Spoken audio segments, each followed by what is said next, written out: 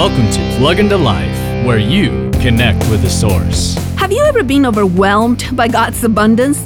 I live in awe of how God can surpass my imagination with the gifts He bestows upon us.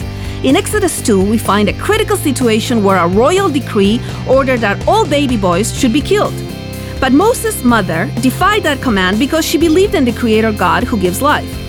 At the end of verse 9, not only is Moses alive, but the princess commissions Moses' own mother to take care of him and pays her to do it.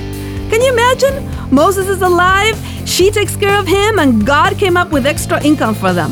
Let God blow your mind away with the abundance He has designed for your life. Woohoo! For more insights and resources, plug into Jesus101.tv. That's Jesus101.tv.